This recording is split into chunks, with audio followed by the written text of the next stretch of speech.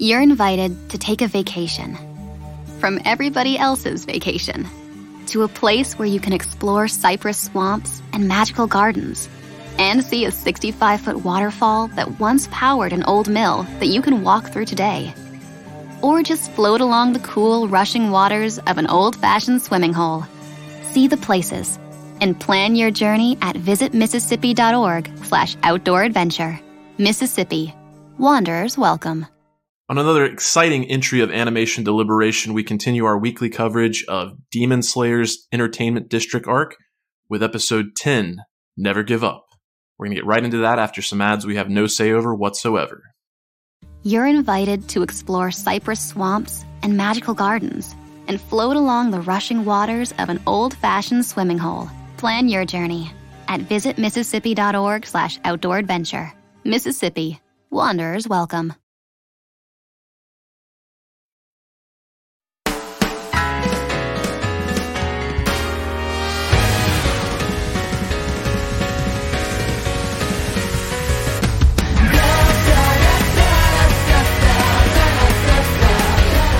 Sing along if you know the words. 1, 2, 3, it's time for Animation Deliberation.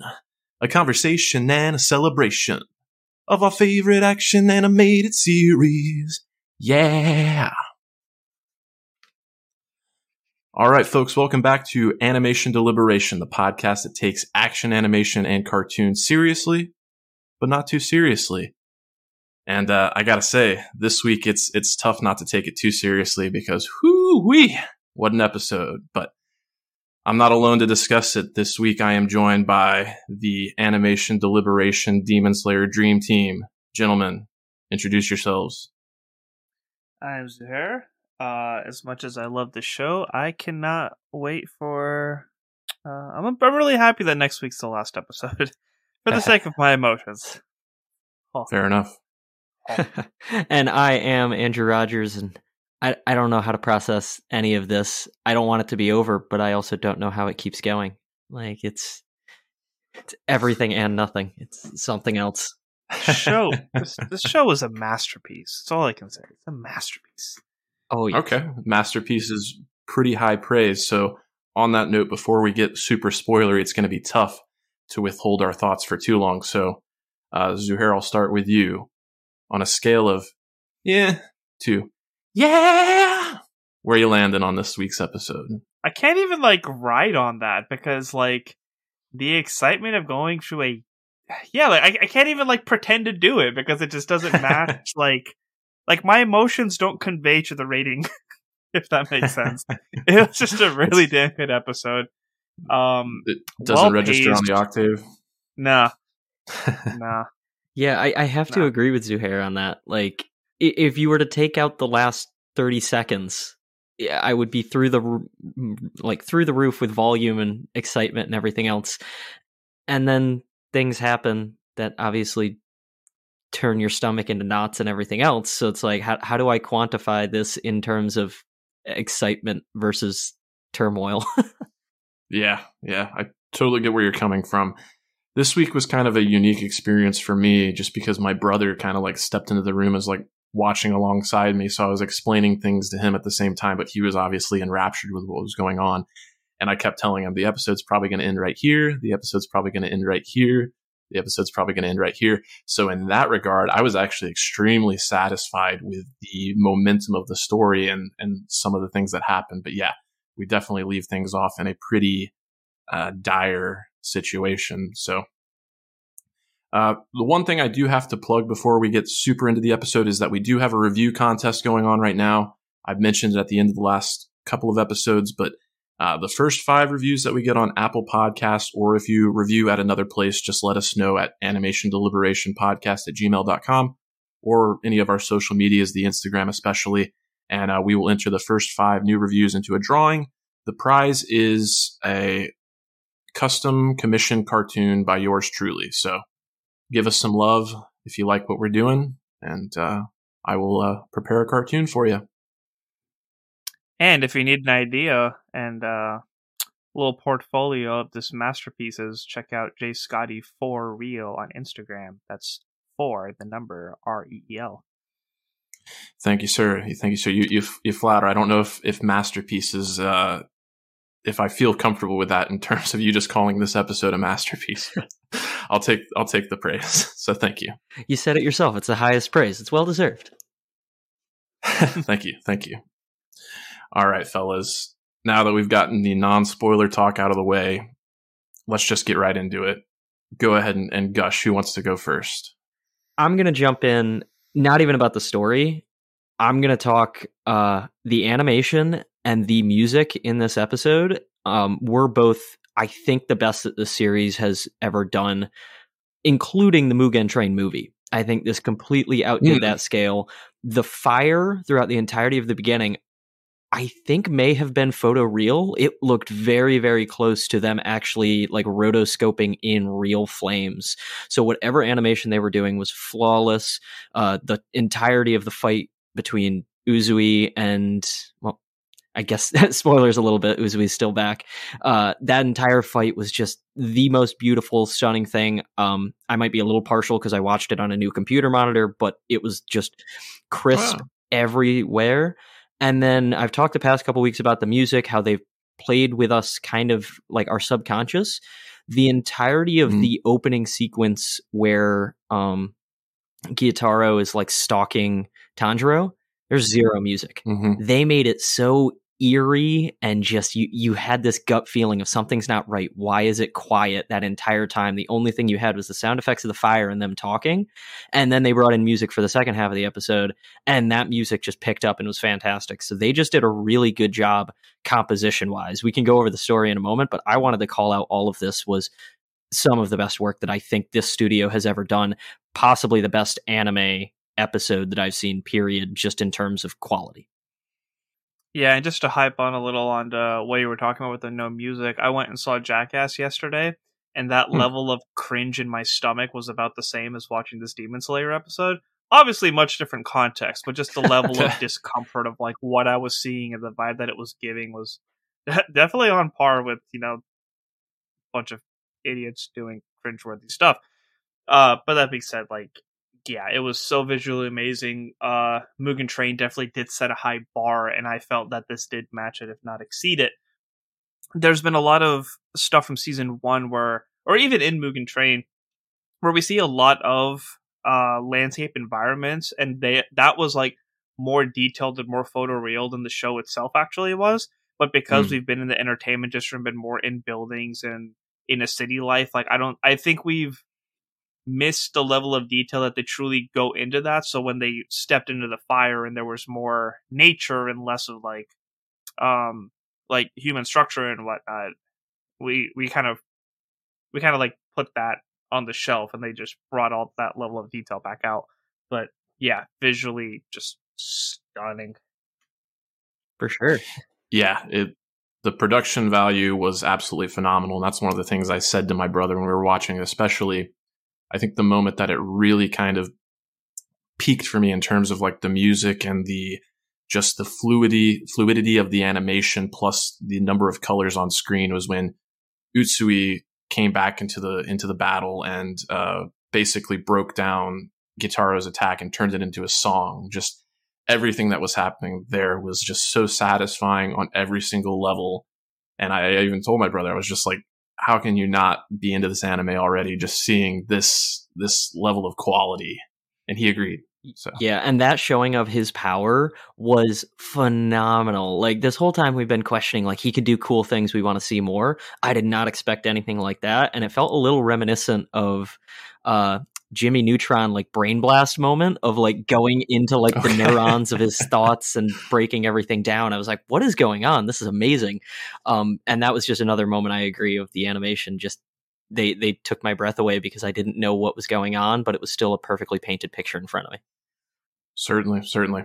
Yeah. And I have to admit, I don't think I did not pick up on the like absence of music in the first part of the episode. And we've already got to spend a little bit of time with Gyutaro and just know how creepy he is, but just having him taunt Tanjiro the way he did and even like admit to him that he liked him because of how disgraceful he was and like contemplate the idea of turning him into a demon so that they could be friends was just Ah, really riveting stuff. So Yeah, Akaza did something similar. So clearly, these higher ranked demons really are, working on a recruiting process for their upper true. levels. Yeah, because Yeah. they do need to find other powerful people in some regard to help their ranks, I guess. Because they lost half of the Kizuki when Muzan took them out, so they're probably like, all right, we got to replenish here a little bit if the Demon Slayer were killing as many as they're killing. Yeah, very true. The demons want you. I'm gonna like take an Uncle Sam poster and put like Muzan's face in place. There's of definitely that. a picture of Akaza pointing out there somewhere you can pull. For sure. I was for sure. trying to find like what the Japanese equivalent of Do Re Mi Fa Sol La Ti Do was, because when he was going through like tracking the blood sites, like he was actually like saying, I guess, like notes of some sort. So I was like wondering like what the equivalent was of like that's what he was saying like while he was closing the distance. But I could not find something because I know in Hindi they have a different one too. So I was like, ooh, what is it in Japanese? Do you know the Hindi one off the top of your head? Sa re ga ma pa da ni sa. Interesting. Yeah, I didn't even think about that, but you're probably right on the money. It was something equivalent to that, Do Re Mi Fa Sol La Ti Do, or what have you. But yeah, I mean, the episode just picked up answering pretty much all the questions that we had coming off of the last episode. Was Inosuke dead? But yeah, we were wrong about everything. I threw my arms in the air. I was so happy. Yeah.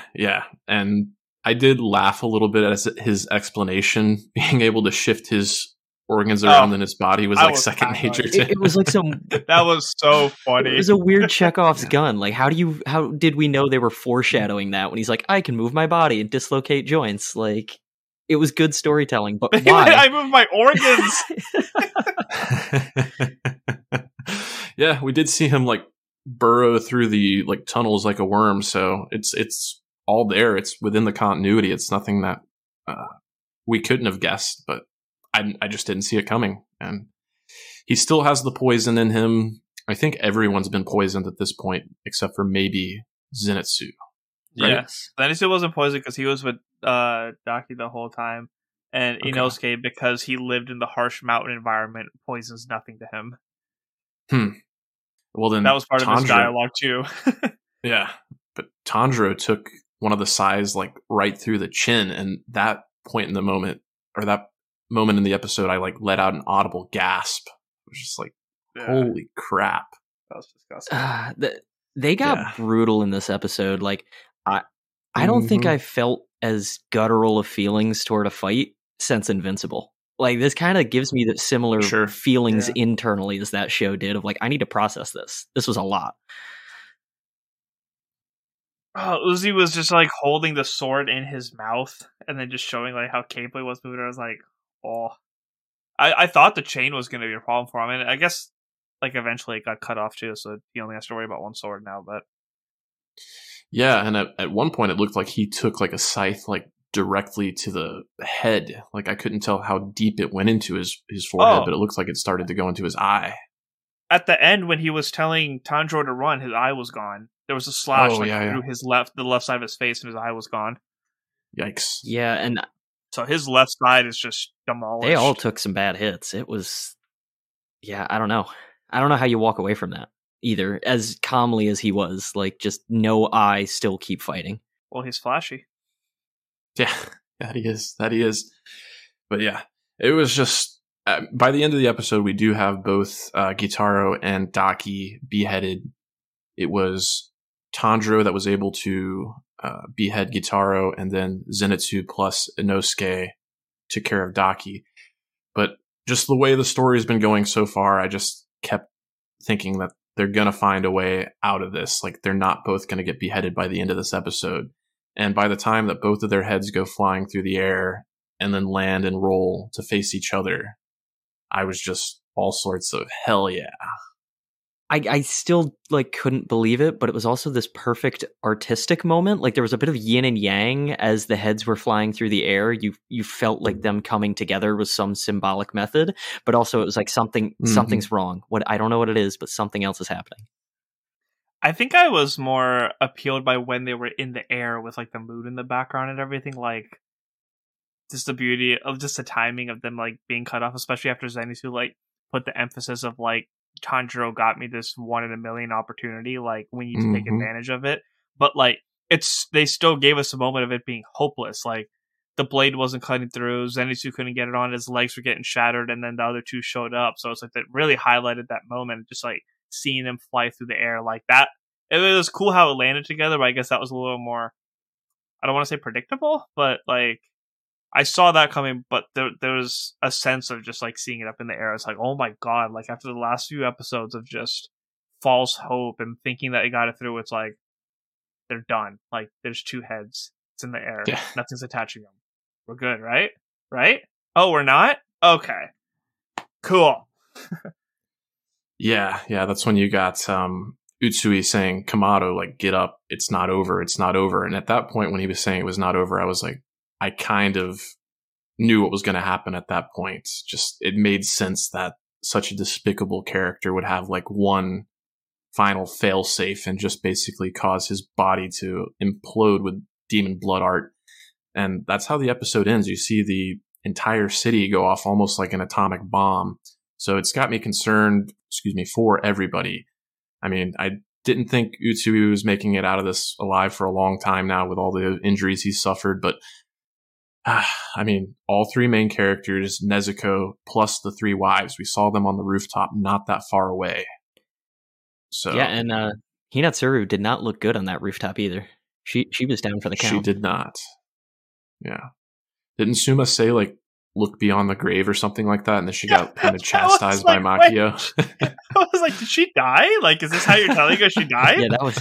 It sounded like that would have been really problematic. I will say, I actually didn't know what was going on, how you kind of said you saw it coming a little bit, Scotty. When he was like, it's not over, there's more to come, like, run, I thought Muzan was about to show up. Like, I thought the big bad was around the corner. I thought we were in for somehow something worse than we got. What we got was still pretty bad, but, like, I thought we were going to have to fight a whole other demon or something like that when he started to say run. I mean, so Gyotaro actually straight up said he was like, while his neck was getting cut, he was like, I have to get my blood sickles out. So it's like, oh, you just straight up told us that you were going to do that. I wasn't expecting like that level of it. So I was thinking that he was going to do something that Gyotaro just wasn't done yet, but I was so locked in on Uzui saying run that, I mean, I couldn't have predicted like that just nuclear bomb of a blood show. Yeah, he was basically on Extremis at that point in time. That's a Marvel reference for you. But yeah.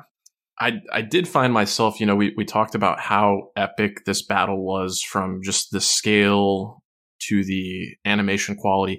It really has me wondering, like, where can the series go from here? Like, we mentioned that it kind of outdid Mugen Train, which was the theatrical release. And we know there are more upper ranked demon out there, including Muzan himself. So, like, it just has me really fearful. I mean, obviously the situation we left our heroes in at the end of the episode, but even going forward, like, Tanjiro got his fingers broken, a scythe through his chin. Zenitsu is the only one that did not suffer like grievous bodily injury. So I mean, he had a building fall on him, and his legs are getting destroyed from that technique. That he did. That he did. Yeah.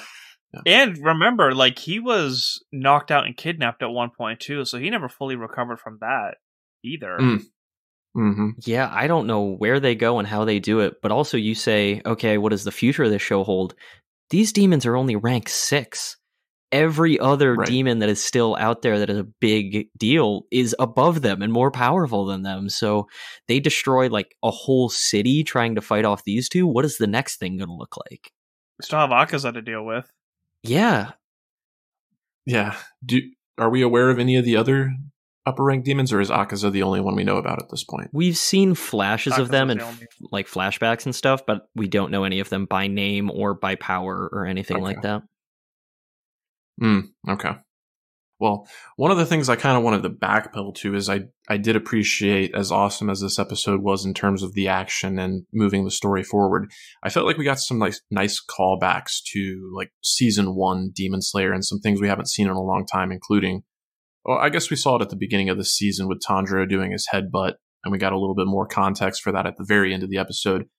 But the whole sequence where we kind of thought Tanjiro was kind of sniveling and running away and whatnot, when Gyutaro realized the strategy that he was employing in order to get that kunai in him, to get that first beheading opportunity, it reminded me almost all the way back to like the first couple of episodes of Demon Slayer where, help me with the water Hashira again, Tomioka? Yeah. Okay.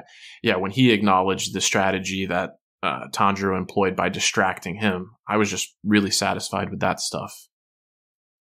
It really showed his ingenuity in that moment, because I was surprised that Tanjiro was really running away like this. Like, I could totally see it being a very real thing to do when you're in that much fear with no energy. It's like you kind of have to protect yourself and your sister, but to know the whole time he was still being the honorable Tanjiro that we know, coming up with a clever plan, distracting him with the things on the ground. Like, it was very, very well done, to the point that you had the audience convinced that either could be true. Like, I didn't doubt the actions at either point. Yeah, when it went in for the headbutt, like I was concerned for a moment, because I was like, "There's no way he's getting out of this with just a headbutt." Like, what? I was worried about like what the writers were thinking of in that moment. Then when they added the kunai, and then also the detail of like he was able to go toe to toe with Gyutaro after the beheading didn't work because the poison hadn't fully coming out yet. I was like, cool, because now we could see some slow, like, the fast stuff is really cool. They make it look really nice with Uzui and Gyutaro, but when it was slowed down and it was Tanjiro holding his own against him, like, that looked really nice. And from, like, familiarity of, like, training with, like, stick and sword and stuff, like, these 3 fingers are kind of all you need. The ring, pinky, and thumb. So the fact that he broke the other 2, in my head, I was like, hey, he still holds a sword just fine. So the fact that I was right on that, he was just using those 3, I was like, cool. That's actually a really nice note, because I was like, how can you fight? I assumed it was because he still had that sword strapped to his hand was the only reason he could actually really hold it. But to know that they took the time to kind of get the realism there, how do you choreograph that in a manga or anime? Like, that's so much dedication to the storytelling. Yeah, I don't have a stick like within reach without having to take my headphones off, but basically it's like your bottom 2 fingers are what's like holding it in place, and then the first 2 is just kind of like it rocks between there for like flexibility. So it's just kind of like your index and middle finger are just kind of like for motion, while the bottom 2 are like what's keeping it stable.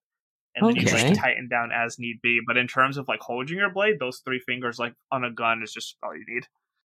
It's an impressive level of detail, and it clearly shows that just the dedication and the research that's gone into every single frame of the show. But seeing those fingers snap back and turning like black and then purple definitely gave me some My Hero Academia vibes. Just, you know, Izuku Midoriya constantly breaking his fingers at the beginning of that show. I question how you heal that, though.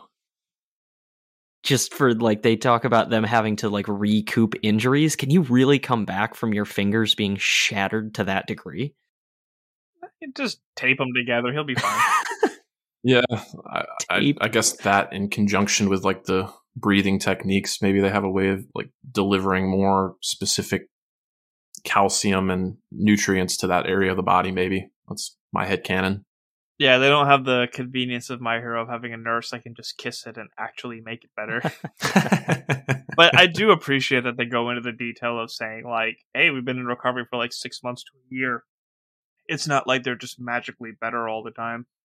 Yeah, and I guess I didn't ask the question, but in my head I was asking the question of, like, do we think he's going to keep those fingers or not? Like, if they can't heal, are they just going to just kind of get rid of them? Or... and now he's going to be handicapped in some fighting regard, and it's going to play better into the story? I don't know. Nah, they'll be popped back in and, like, taped at the least. Yeah, that's, for whatever reason, that's making me think of other parts of the episode and some things we had never seen before, and I was kind of imagining if he did lose those fingers when he goes, like, full power mode. Like we saw his scar transform into a flame and it looked like his hair kind of like lit on fire as well. He went Super Saiyan. Yeah, He exactly. went Super Saiyan. I was just kind of imagining 2 flame fingers kind of appearing and replacing those missing fingers, but I do think they'll probably heal properly. Super Slayerin? Nice. Now that is an edit that I would definitely look to see someone do some art of for sure.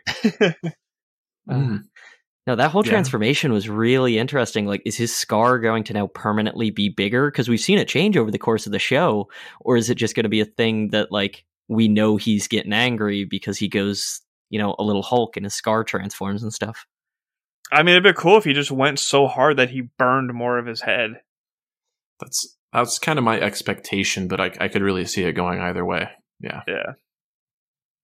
Everyone loves a good transformation.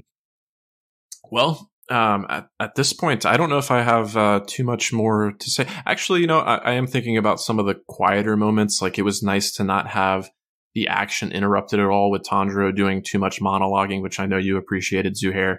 But the quiet moments that we did get, Nezuko kind of stepped up, and it was really nice to be able to hear that voice actress do a little bit more than her just kind of mewing and squeaking and whatnot. Grunting. Yeah, she played a good little sister there. Like, it was a nice little in the feels kind of conversation.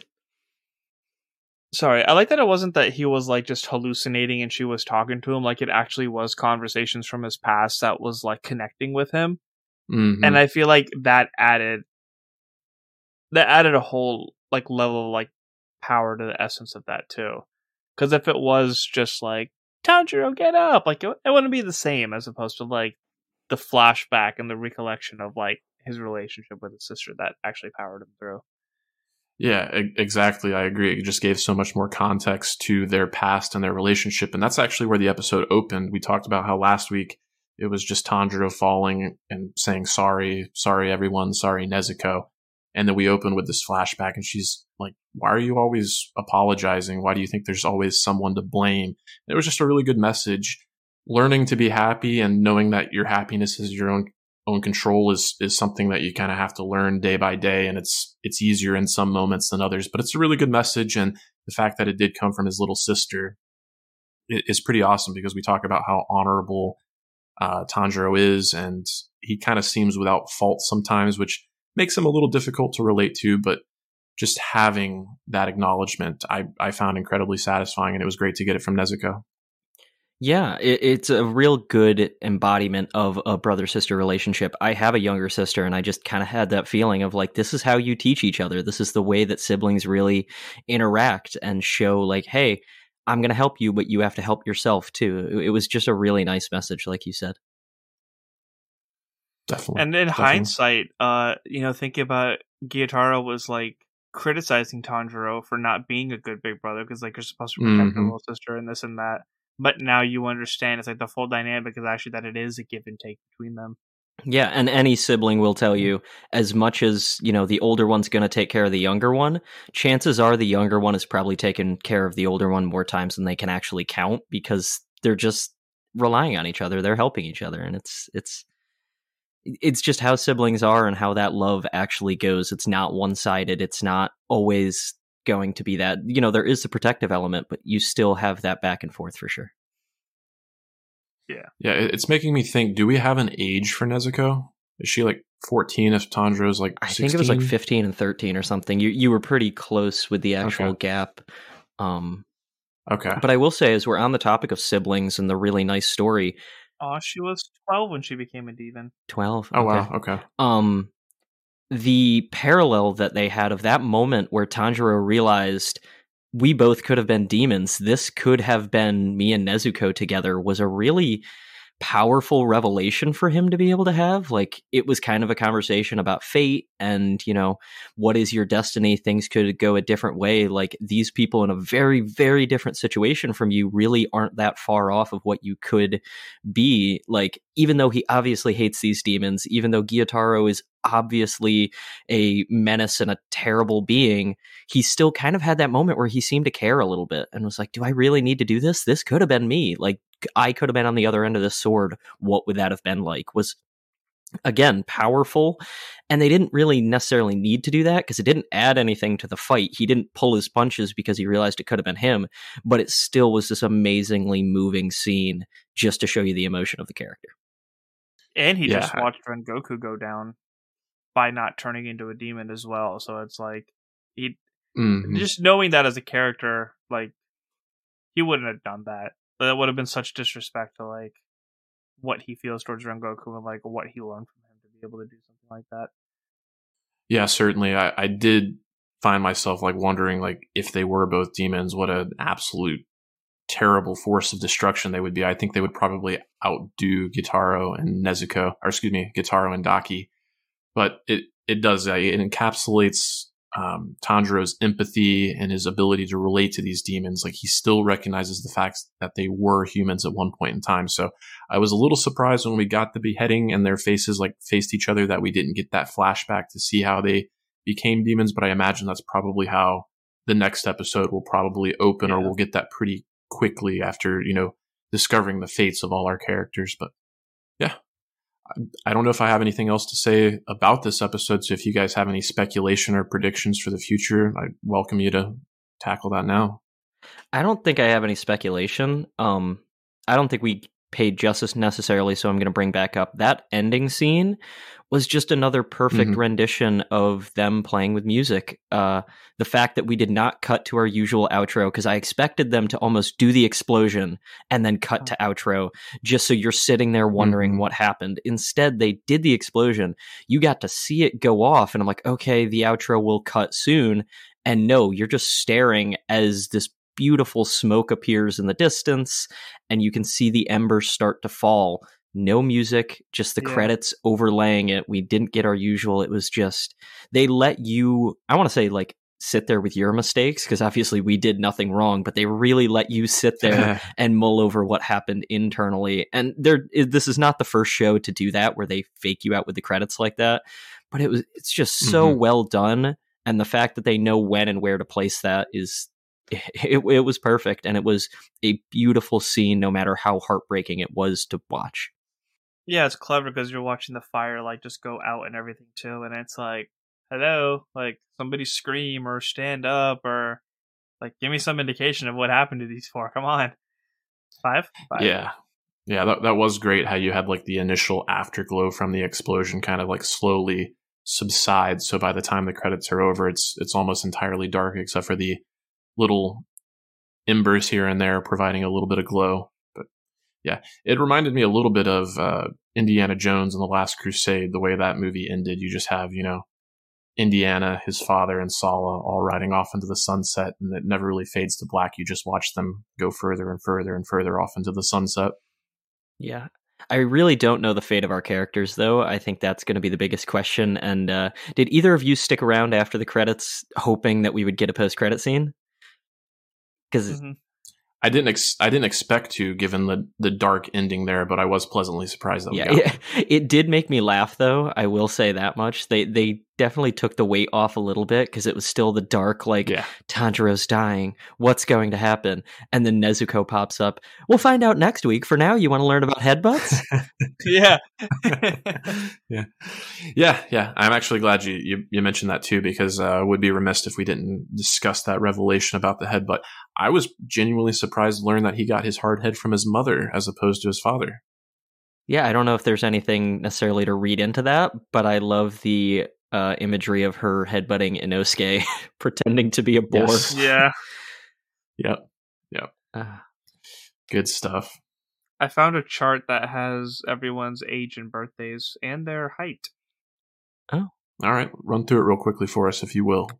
I'm going to throw out Rengoku first, because not only did he die at 20, but he has my birthday of May 10th. Oh, cool. And he's 5'10". Which makes shorter than I expected. Yeah, Tengen is 23 with a Halloween birthday of October 31st, and he's 6'6". Okay, I knew he was tall, but is anybody else 6'6"?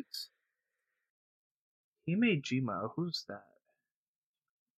That could be coming from the manga, so don't read too far into some of those names, I'm sure. It's really cool. Like, it is just like quick bios on everybody. like nothing spoilerly on here. Okay. There's somebody who's like 7 something. Well, if I remember, Damn. I'll try and link it somewhere on one of the socials so that people can take a look at that themselves. Yeah. Daki and Gyutaro are 13 years apart. Daki being 113 years old and Gyutaro being 126. Interesting. Okay. So I'm guessing they were probably like 13 and 26 when they returned or something along those lines, and it's been 100 years, if I had to hazard a guess. While we're on the topic of looking things up, I also found the quick answer to what the words that Uzui was saying when he broke down the score. Wow. Those are actually just numbers. I believe it was 1-3. I don't know if it was 1-3-5-7 or 1-3-7-5. But basically he was just counting through. So I'm guessing it was something along the lines of what you were talking about, Zuhair, of he was either counting beats or counting notes on the scale. It could be something along those lines. But yes, those are numbers in Japanese. Yeah, maybe like a time signature is what it sounds like to me. Oh yeah, it could be something along those lines. Yeah. So Guillaume Himejima is the really big one, the one that's always crying and praying. He's 27. His birthday is August 23rd, and he is 7'2". Oh, whoa. Big boy. Yeah. Gyu Tomioka was apparently 19 when we first met him. He's 21 by episode 15. Okay. And then Tanjiro was 13 when we met him. He's 15 now, with Nezuko being 12 when we met her, and 14 now. Okay. But she doesn't really age, so. Yeah. And Zenitsu's 16 and Inosuke's 15. So Zenitsu's the oldest one of the crew. You know, I do think I knew that, because that was kind of, I think they poked fun at that at one point. Like, you were the oldest. Why are you the, like, sniveling, hide behind us of the group? That's so crazy that this whole crew is just like everybody's like early in college dealing with high schoolers. Yeah, it's a young Certainly. dynamic when, like, we think about them as adults, and that's not the case for them to be literally saving the world. Makes me feel that much more unaccomplished. Just kidding. Oh, jeez. I Just do kidding. wonder, is that a little bit of why, like, the general public does not take the Demon Slayer core seriously? Like, obviously, most of them don't know about it, but even when they see them, they're like, why is this person running around with a sword? Like, do you think it's because they just look at a bunch of, 16 to 20-year-olds running around being like, what are you doing? Why are you like this? Like... I mean, you would think the destruction of a whole district would be, like, incentive enough to, like, recognize the Demon Core to a higher level. Yeah, actually... Maybe start a recruiting process for them? I don't know. Yeah, actually, this did remind me of a question that I completely forgot about, is... does this happen every time that they fight a Hashira? Like, you can't tell me none of the others were also not giving up a fight like this. So, how is this much destruction going on? And it's like we said, the first time that it's really being noticed that the Demon Slayer core isn't public knowledge, if they're probably doing decent damage to property every single time.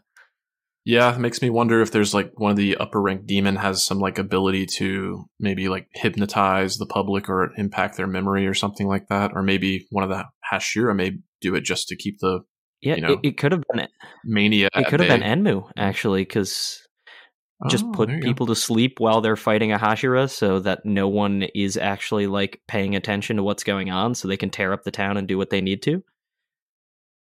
But now they don't have Enmu, so perhaps we're kind of right, and people will notice now because they can't do a little Men in Black and memory wipe everybody. Yeah, good reference.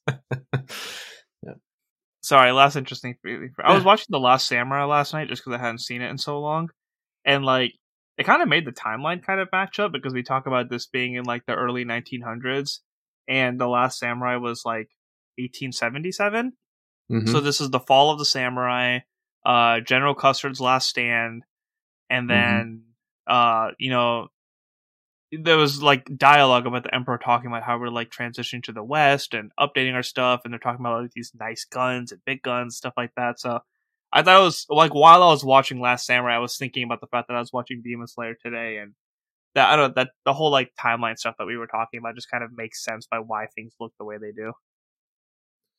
Yeah, I'm pretty confident that this story is going to take place on the side of the world that it currently is, but it just kind of made me have a little chuckle imagining like a Teddy Roosevelt demon just being like, That sounds like an amazing Brilliant. spin-off show, like the cowboy demon slayers that are currently operating on the other side of the world. That'd be pretty cool. I like it. All right. Well, it sounds like we're towards the end of the episode here, so I will open up the floor for you guys to let the people know what you have going on. Yeah, so I got to guest on a podcast called The 323 with Reed Murphy. That's REID. We talked about the Washington football team now being the Washington Commanders. So just kind of like our ups and downs about all that, what the team means to us, stuff in the NFL. But we also talked a lot about animation too, some of his favorite shows. He put me on the spot and asked me about my favorite superhero adaptations that have been put into comic book form. So if you want to know the answer to that, go check it out on anywhere you find your podcast. What's the name of the podcast one more time for the folks? The 323 with Reed Murphy. Very cool.